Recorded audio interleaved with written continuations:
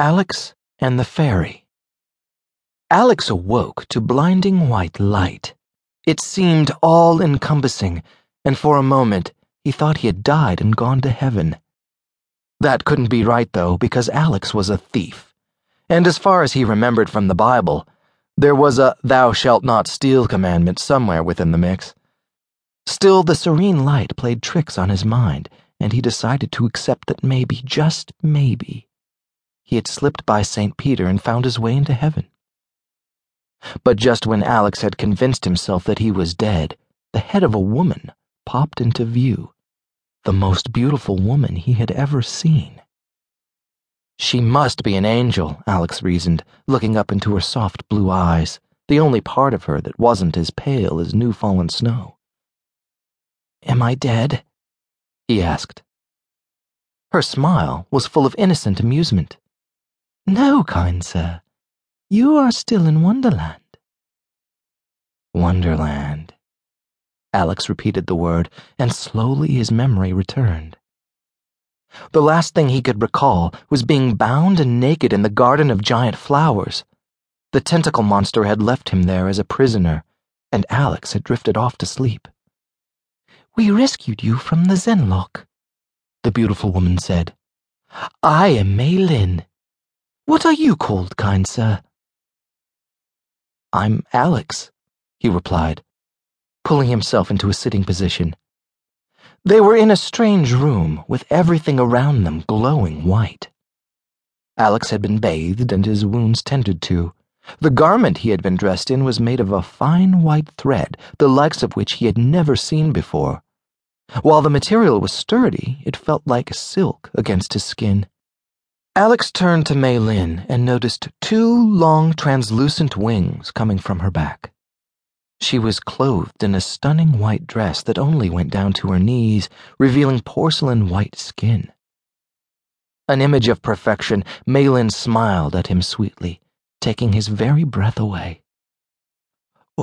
"Where am I?" Alex stuttered. "You are in Malodar, kind sir, the home of the fairies." He thought for a moment, remembering his quest.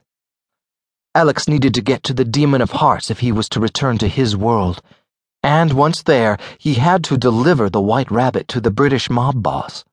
What was supposed to have been an easy heist was quickly becoming the most difficult robbery of his entire life.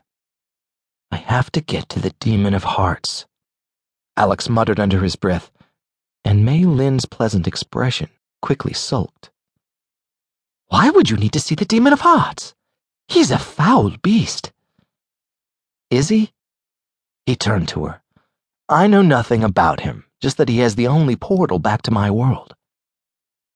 "I understand, then. Still, the king would like to seek counsel with you before you leave. Let me know when you're ready, and I'll take you to him." Alex sighed. "I think I'm as ready as I'll ever be." He walked with Mei Lin down a curved hall with walls just as bright as the bedroom. Everything around him radiated with a serene sense of purity that Alex felt he corrupted just by being there. It was like walking through a store filled with fine china. He didn't want to touch anything in fear that he'd break it. Mei Lin led Alex into a large throne room where there were two thrones. In one sat an older male fairy with a younger version at his side. They were both fair like Mei Lin, with flaxen hair, pale skin, and translucent wings. Atop the head of the older one sat a great crown of silvery metal, the likes of which Alex had never seen before. The man to his side wore a smaller crown, more delicate and feminine to match his small frame. "My king." Mei Lin knelt before the throne of the elder fairy, and Alex knew he should do the same, taking to one knee at her side with his head bowed in respect.